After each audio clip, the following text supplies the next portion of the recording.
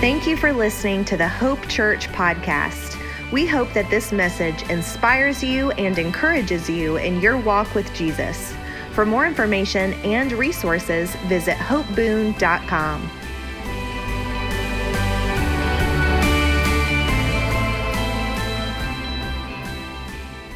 Oh man, so good to be with you this morning. As Brian said, if you're with us here for the first time, we would love to connect with you, and we would love for you to be able to stay in touch with what's going on here at Hope Church. We send out our Monday morning email, and we would love for you to be a part of that if you're not, so that you can hear about what God's doing and get involved.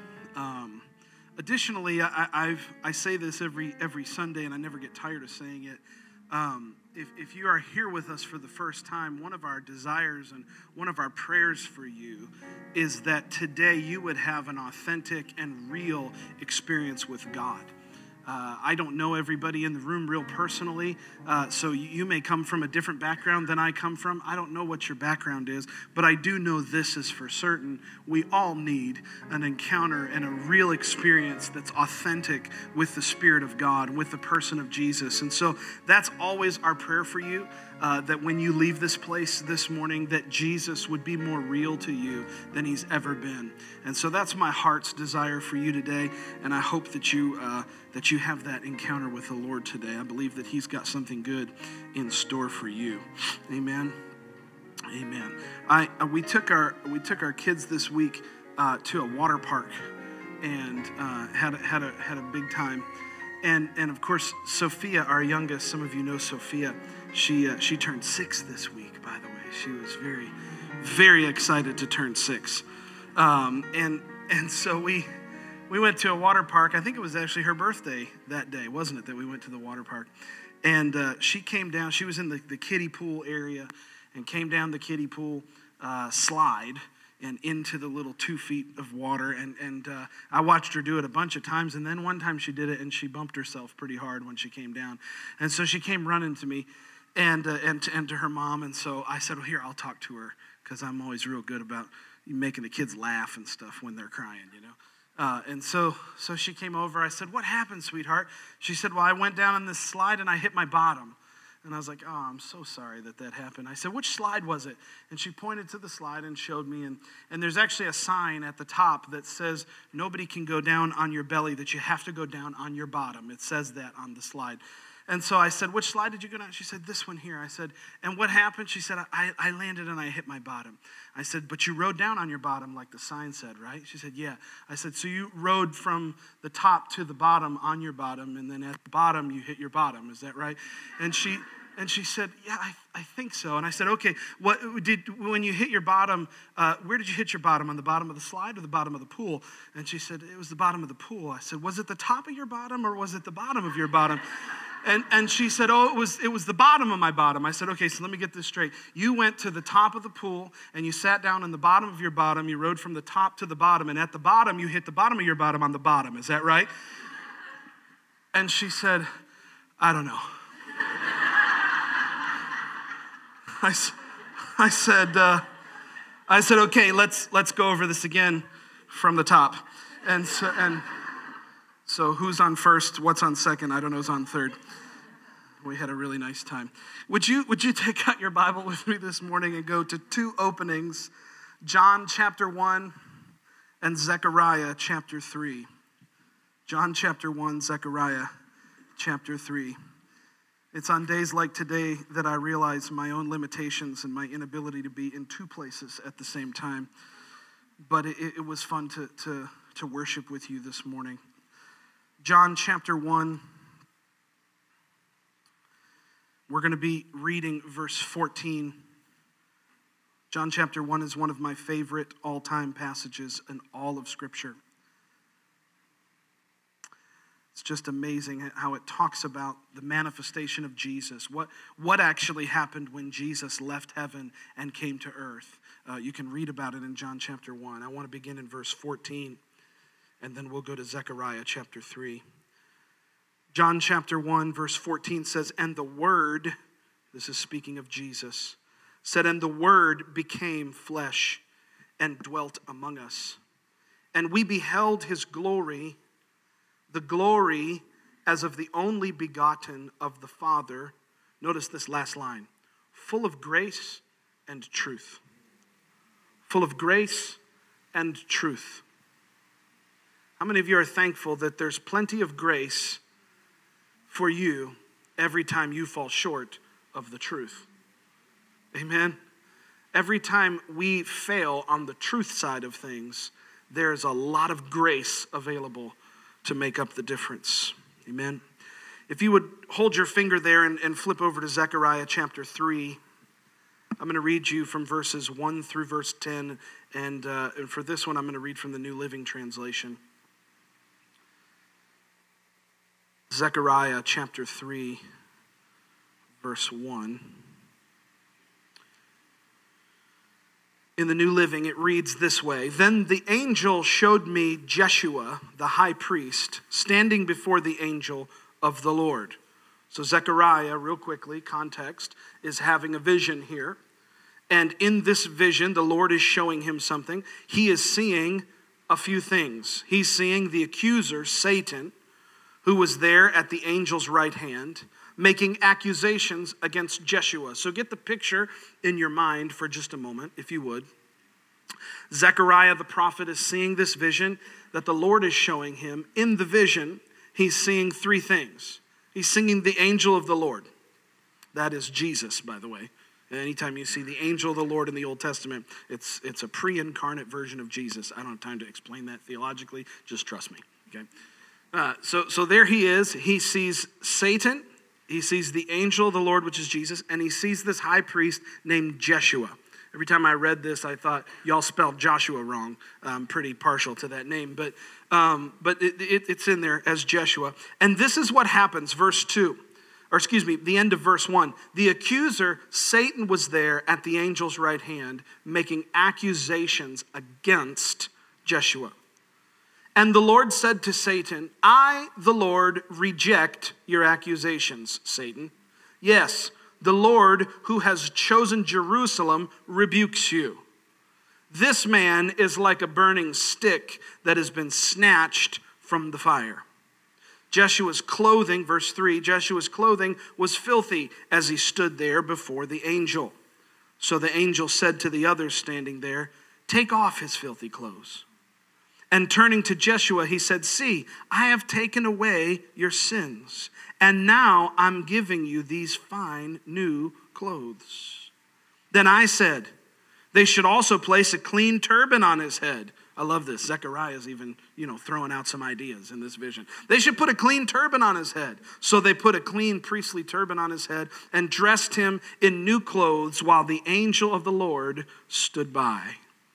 Then the angel of the Lord spoke very solemnly to Jeshua and said, "This is what the Lord of heaven's armies says. If you follow my ways, carefully serve me, then you will be given authority over my temple and its courtyards. I will let you walk among those others standing here. Listen to me, O Jeshua, the high priest, and all you other priests. You are symbols of things to come. Soon I'm going to bring my servant, the branch. Now look at the jewel I've set before Jeshua, a single stone with 7 facets. I will engrave an inscription on it, says the Lord of heaven's armies, and I will remove the sins of this land in a single day. And on that day, says the Lord of heaven's armies, each of you will invite your neighbor to sit with you peacefully under your own grapevine and fig tree." Wow, what an amazing, amazing passage. There's so many valuable things that we can take away from this. I want to make one quick observation here. He says, "I will remove the sins of this land in a single day." And he says, "I'm going to send my servant, the branch." Who's he talking about? He's talking about Jesus. This is a messianic prophecy of the coming, the foretelling of Jesus coming many, many years, centuries even, before Jesus came. But there's some things that we can take out of this, some practical application that we can pull out of this scripture, out of this passage, paired with John chapter 1, that I think will help us and minister greatly to us. The title of my message this morning is Grace-Colored Glasses. Grace-colored glasses. You have heard the idea of rose-colored glasses, right? Anybody? Yeah? Okay, good. Just making sure. You hear the idea of rose-colored glasses, just somebody that just sees life in just such a positive way. They can't be bothered to see the negative side of life. They just see life through rose-colored glasses. I want to submit to you this morning, it's not a perfect analogy, but it works pretty good, that Jesus, when he sees you, just the way he saw Jeshua in this vision, that he sees through grace-colored glasses. Amen. That God doesn't look at you and hold up all of the things that you did wrong, all the mistakes, all the failures, and he doesn't hold those up in front of you to see. He actually looks at you through the blood of his son, Jesus. Amen. He actually looks at you and he actually believes, sometimes more than we believe ourselves, he actually believes that you're forgiven this morning. Amen. I know that maybe you don't feel forgiven. I know that sometimes we don't always feel what the Bible says, but the reality is if it's in this word, it's true and I can believe it. And God says in his word that he forgave us. The Bible says in John 1 that Jesus, when he was manifested, he came full of grace and truth. When God looks at our lives this morning, he doesn't look at us through the lens of our own failure. He doesn't look at us through the lens of all of our own sin. How detrimental would it be? How difficult would it be to pray if every time I went before the Lord, I was just reminded of how terrible I was? Parents, think about this. You who are parents. How often do you think your kids would want to come hug you if every time they came in for an embrace, you told them how rotten they were? Mommy, Daddy, can I have a... No, I don't hug girls that are constantly misbehaving. No, I don't pay attention to little boys that don't make their bed. Don't get me wrong, there's always room for discipline. Parents said, amen. Amen. Listen, sometimes those kids, sometimes you want to wring their neck. I get it. You got 3 of them, okay? And I was one once. I remember those days. Amen. No, but here's the stark reality is that oftentimes Christians live with this incredible impending awareness of our own failure. We live with this perpetual awareness of how we've made mistakes. And I'm just here to tell you, God doesn't look at you that way. Amen. God doesn't look at you through the lens of your sin and your failure. Amen. He doesn't judge you based on your own merit. He doesn't judge you based on how many times you failed this week. He's not withholding blessing from you because you screwed up. Boy, if I could just get my act together, if I could just really get it dialed in, if I could pray enough, then I'm sure the Lord would bless me. If I could fast enough, then I'm sure God would be proud of me. According to this passage, God sees us oftentimes differently than we see ourselves. He sees through grace-colored glasses. And here's the reality. He invites us to do the same with one another. Come on. He invites us to do the same with one another. Sometimes we really struggle to give grace when it's needed.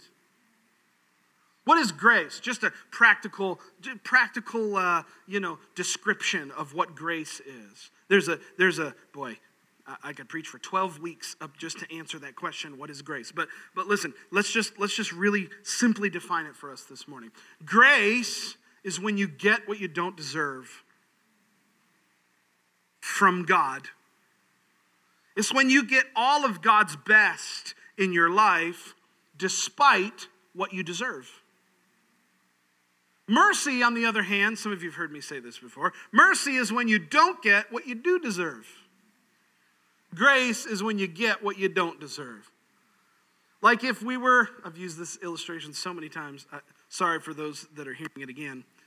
If we went out here and decided to drag race down Bamboo Road, and we just happened to be caught by the policeman, and he pulled us over, mercy would be him not giving us a ticket and taking our license away.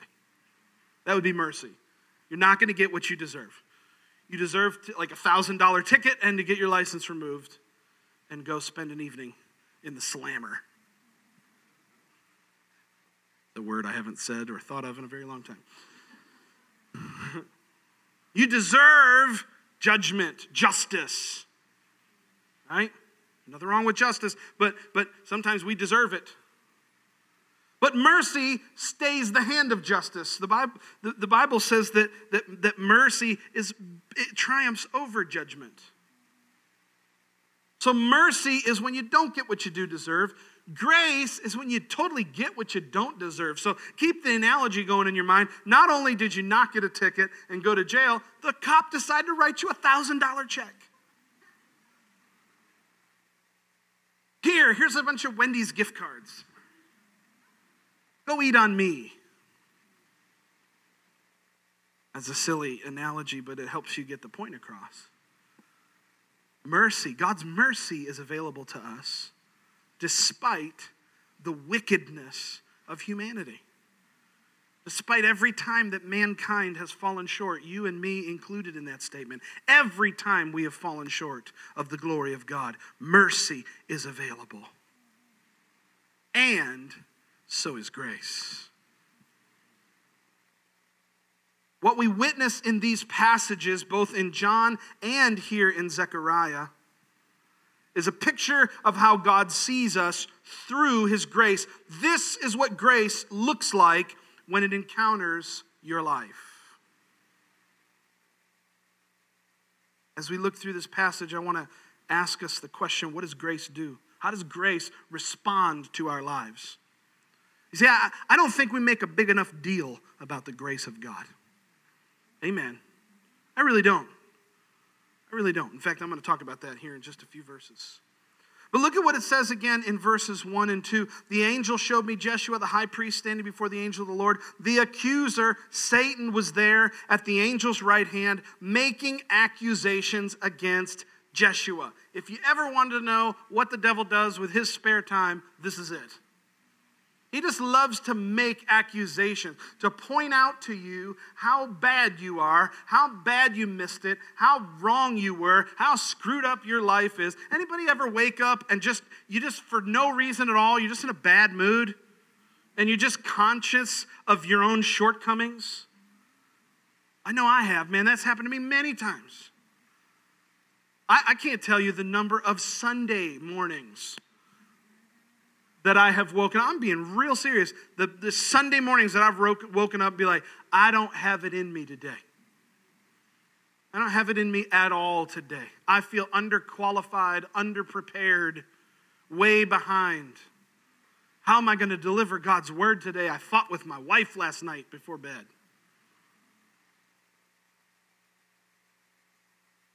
It's what the enemy does to us all the time. If Jesus ever lives to make intercession, it's like the devil ever lives to make accusation. You follow me? Revelation chapter 12, verse 10 says that Satan stands before God night and day accusing believers.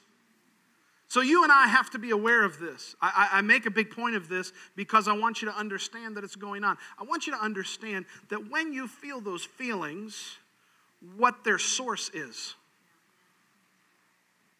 I don't know about you, but I've done this many times in my life where I've had a feeling or a thought and I don't really pay attention to where it comes from. I just embrace the thought.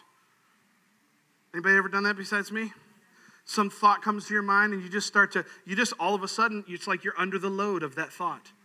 It's like, well, you really don't amount to much in life.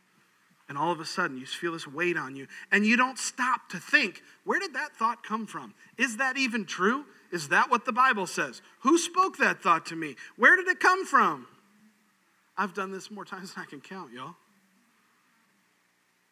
I make a point of this first verse because you need to understand that when condemnation comes, you need to know exactly where it's coming from. Because as soon as you find out where it's coming from, you can deal with it appropriately. Amen. Romans chapter 8 and verse 1 says, there is therefore now no condemnation to those who are in Christ Jesus. So if you, like me, are in Christ, how many of you are just in Christ this morning? You're saved. You're just so glad to be a child of God in the family of God. Glory to God. There's no condemnation for you this morning. Nothing that the enemy says is able to stack up in your life. And Jesus told the disciples this in the book of John, that the devil was a liar and the father of lies.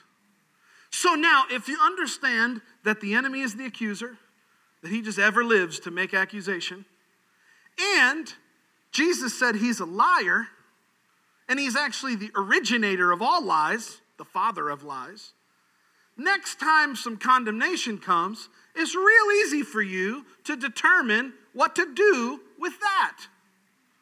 What do you do with a lie? Come on, it's not a trick question. What do you do with a lie? You don't believe it. It's not true. If I told you today that the sky was purple and not blue, you would be like, you're full of it. That's stupid. You would know right away that I was telling you a lie, and you wouldn't believe it. Yet so many times when the enemy begins to whisper in our lives, and he just, like the little angel that sits on the guy's shoulder in the cartoon, he just sits there and he whispers in your ear, you're not going to make it. You're going to fail. Your marriage isn't going to work. Your kids are going to turn out messed up. You're going to get cancer and die early. Your job and your business are going to fail. You're going to run out of money. I'm telling you what, your life is going to fall apart. Your marriage is going to fall apart. All that stuff is just a lie. It's just the accuser of the brethren doing what he does best, accusing. And I'm here to tell you that God doesn't see you that way. There's no condemnation to those who are in Christ. That means God will never side with your guilt. He'll always side with you being the righteousness of God in Christ Jesus. God sees you as you truly are, redeemed. Look at verse 2. The Lord said to Satan, I, the Lord, reject your accusations. Yes, the Lord who has chosen Jerusalem rebukes you. Watch this statement.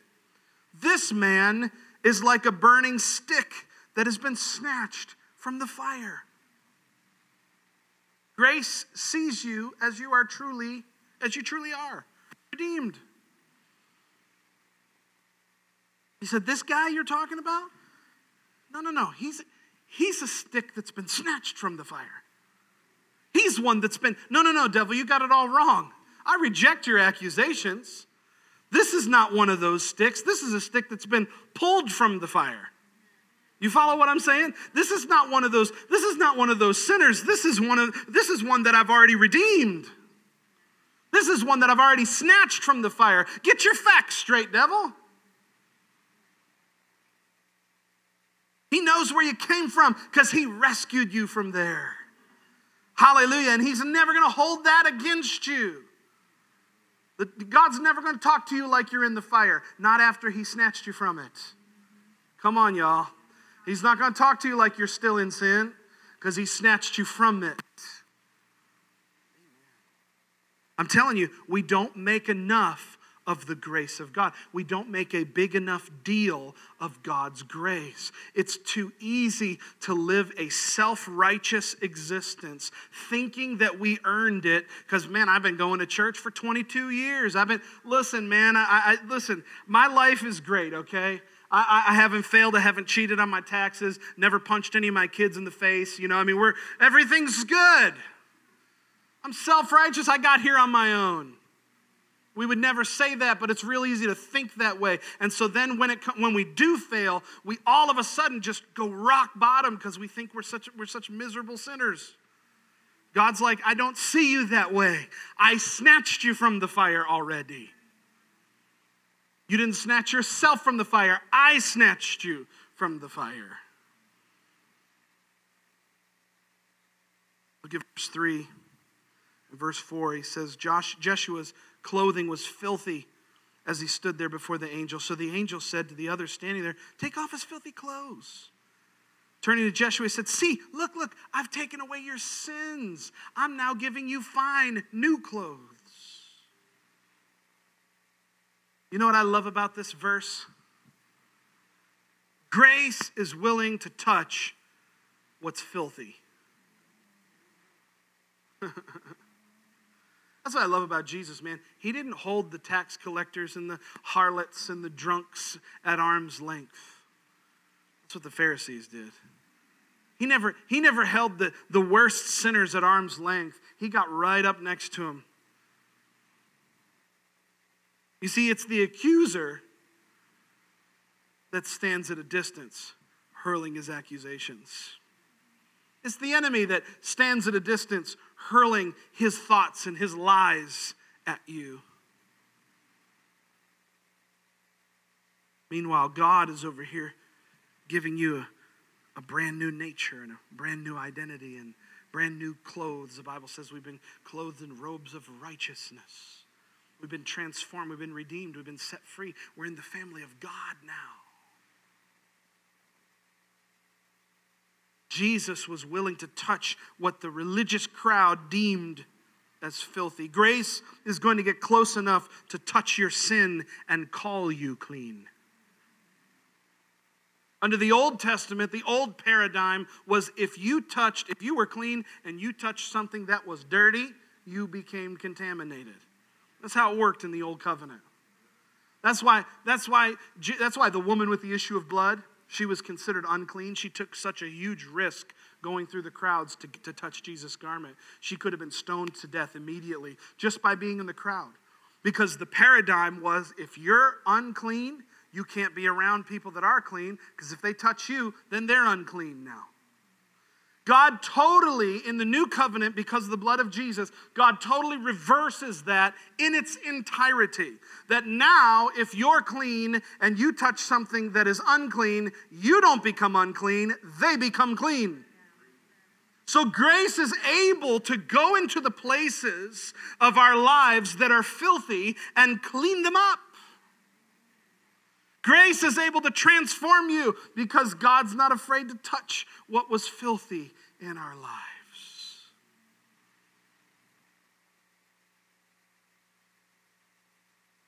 We've not made a big enough deal of God's grace. I've been there in my own life as a preacher. You know, you try to strike the balance between things as a minister. Make sure you're preaching the truth, you know. But I think this, I've done this, you know, I've worried that to make a big deal of God's grace is to tell people that they can sin. That it was okay to sin. I remember hearing this growing up all the time.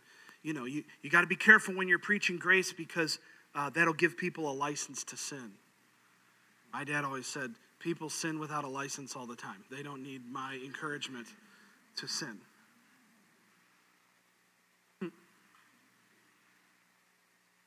Our problem is we've never had to clarify for people, if we've never had to clarify for people what grace really means, it's probably because we haven't made a big enough deal of it.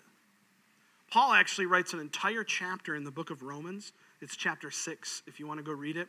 He says, shall we continue in sin that grace may abound? Heaven forbid. And he writes this whole long litany about why we don't abuse or frustrate the grace of God by continuing to sin when we know that it's wrong. So we're not here to try to abuse the grace of God, but this is what I think is so funny. You know why Paul had to write that? You know why he had to write Romans chapter 6? Because he made such a big deal of God's grace that he had to clarify himself a little bit.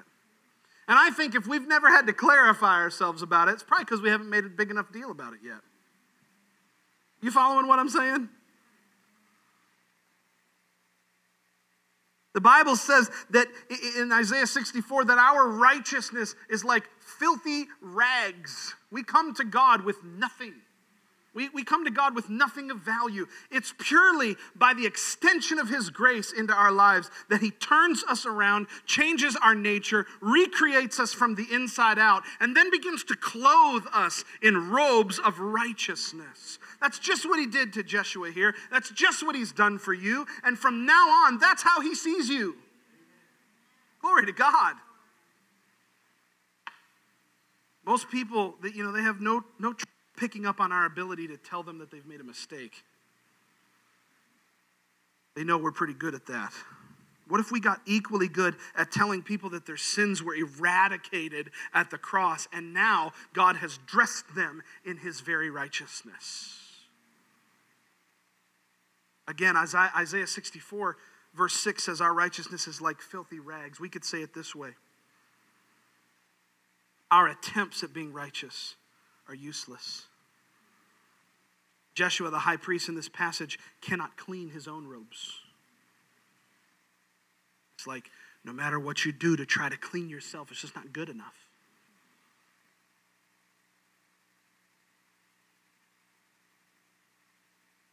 You need Jesus to do for you what you could never do for yourself.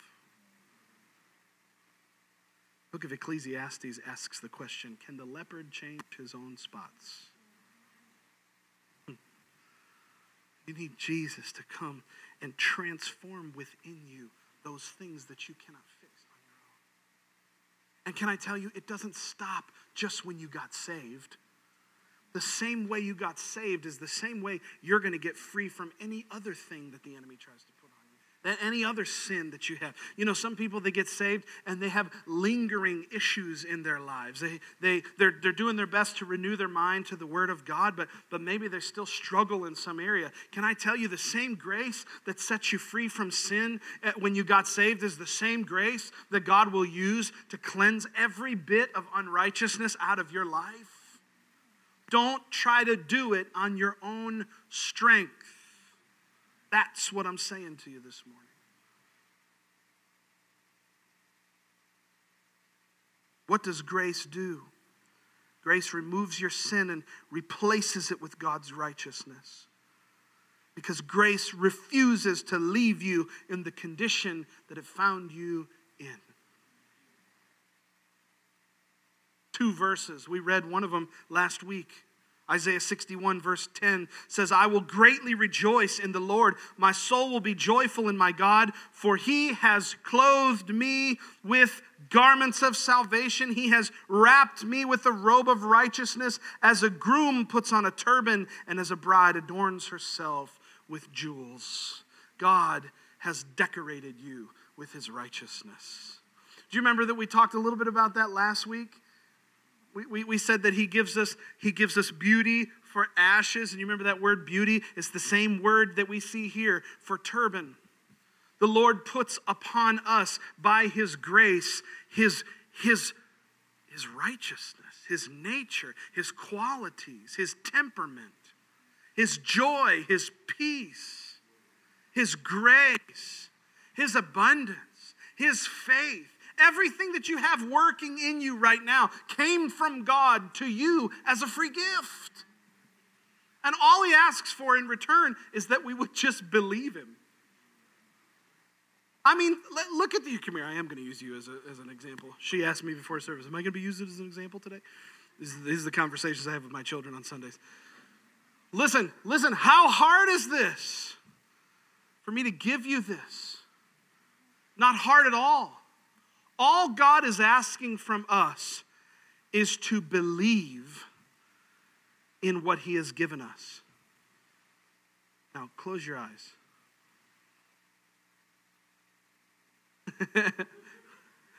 Just hold out your hand. I'm giving you this. You can't see that I'm giving it to you, but I'm giving it to you nonetheless. Do you believe that I just put a towel in your hand? Yeah, see, that's all God's asking from us. I made you righteous. Well, I don't feel righteous. Yeah, but I made you righteous. Do you believe that I made you righteous? Yes, Lord, I believe you made me righteous. Now you begin to reap the benefits of a righteous life. You see, God, thank you, baby. God deposits all these things into our lives, like his joy, Let's just use joy as an example. Maybe you're feeling like Jeshua, dirty clothes, just got pulled out of a fire. It's been a rough night, you know. And God comes along and he says, you know what? My joy is your strength. Paul writes in Ephesians chapter 3, right around verse 19, he says that we would be strengthened with might by God's Spirit in our inner man. So the Bible says God has promised that somewhere inside of you, he's placed his joy. The question is, will you believe it when you don't feel it? Because the minute that you begin to say, yes, I will believe it, even though I don't see it, even though I have no outward way of expressing it, even though I don't feel the joy, I trust you because you told me that it was there. My eyes are closed, but I know you're putting a towel in my hand right now. And you see, when you begin to just simply believe what he has said about you, you begin to reap benefits of what he said.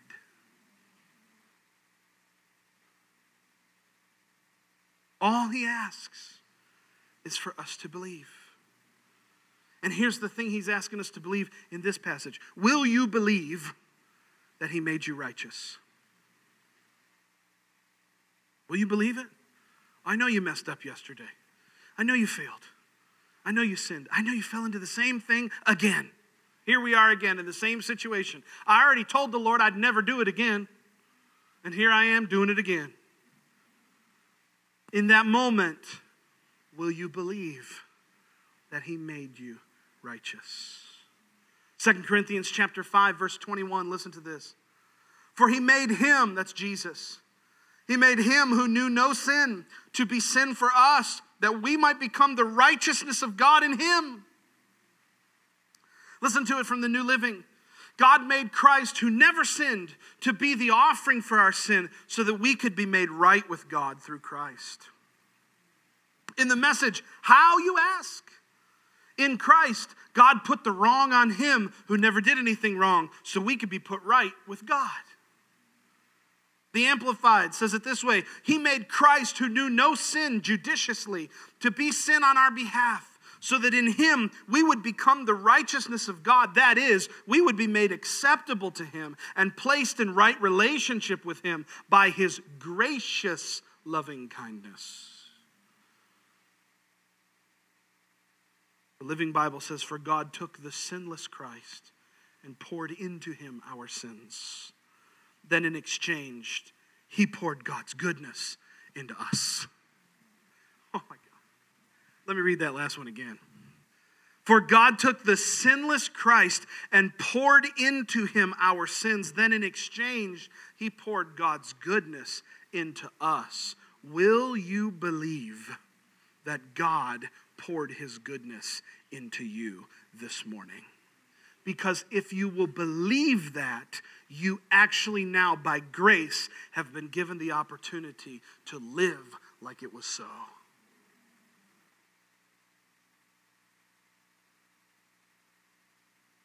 Grace changes how you look to the world around you. I love that after he decorates Jeshua with a new turban and a new robe, don't you think Jeshua started to look different to the people around him? Don't you think other people around him probably recognize, hey man, get a new robe? Is that a new turban? Oh, this old thing? This season or last season? That was this season's turban, yeah. Now, don't you think that people began to notice? Because grace changes how you appear to the rest of the world around you. I remember when my Aunt Karen gave her life to the Lord. She had a really profound experience with God, and after many years of searching, had just found the Lord and gave her life to Jesus. And she was working at a company at that time, and she went into work the next day, like Monday morning, and she walked in her office. Everybody in her office was like, "What happened to you?" They said, "Something has changed about." What changed about you? You see, when you're operating under the hand of grace, you look different. Come on, y'all. You look different. You look better. Amen? Excuse me. No, you look better. Grace takes you right where you're at, and it elevates your life. You look different to the world around you when you're under the hand of God's grace. Grace will make you appear different than how you used to be. And you know what that does? That opens the door. It opens the opportunity for you to tell somebody about how good Jesus has been to you. Oh man, can you imagine? Somebody comes up to you, hey, what's different about you? Something's going on, and you're like, man, you used to be so negative, but now you're not negative anymore. You're so positive. What's happened? Let me tell you how good Jesus has been to me. Because he took what I was and he changed it. He made me so much better than I used to be. And the cool thing is, you don't take any credit for it. It's not like you just got done, I don't know what I'm trying to say. It's not like you can take any credit for it.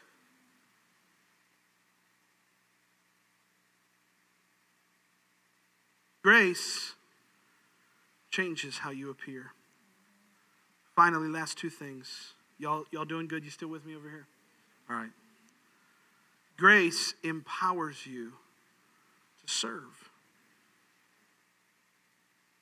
If you look, we won't read it for the sake of time, but if you read down from verse 6 down through verse 9, the tone of the whole conversation changes. And now God, after he has decorated Jeshua in a new suit and given him this season's turban, and he's looking great, and he's just on the right side of things, he snatched him from the fire, everything's going Jeshua's direction. Now God turns in the conversation and begins to talk to him about his assignment. But I want you to notice real quickly, God didn't give Jeshua an assignment until he gave him a new identity first. You got a lot of people out here trying to serve God, and they still don't realize who God has called them to be.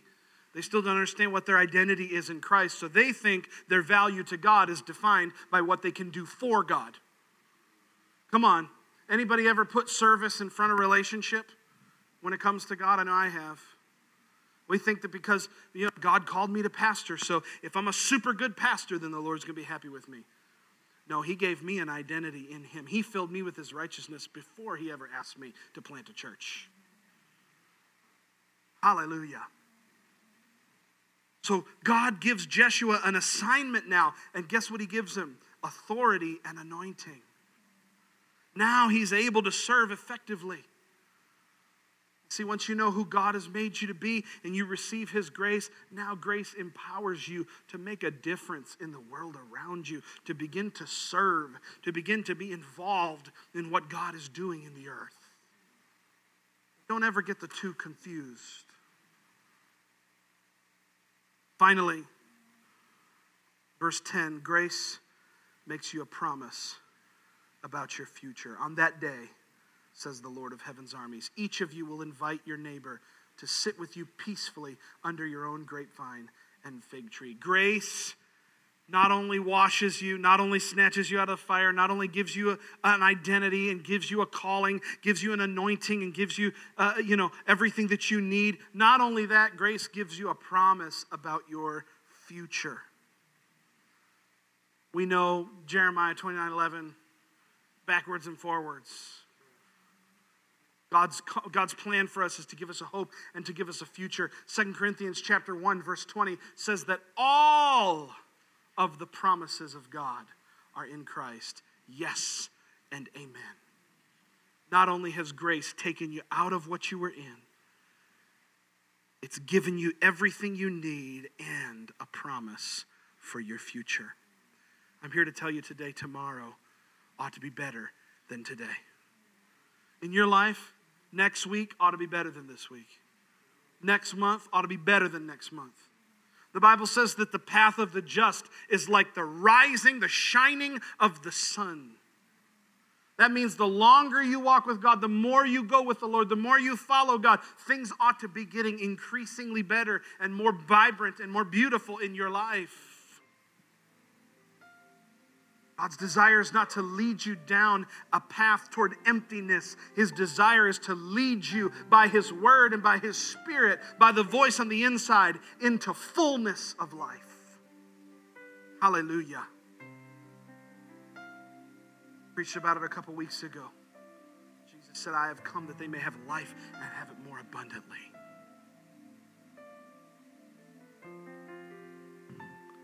We need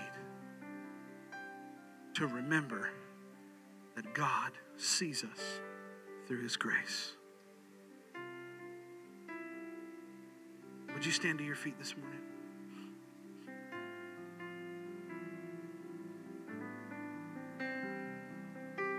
I don't know about you, but I've had a really nice time at church today.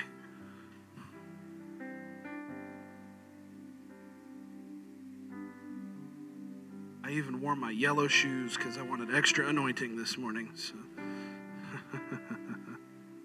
Just kidding. Why don't you just stand there where you're standing and just bow your head and close your eyes. I want us to take a moment and pray. And here's what I want you to do. You can do this physically if you want to, or you can just do it from your heart. Imagine that your hands are open. And you're getting ready to receive something from God. This is the posture of receptivity.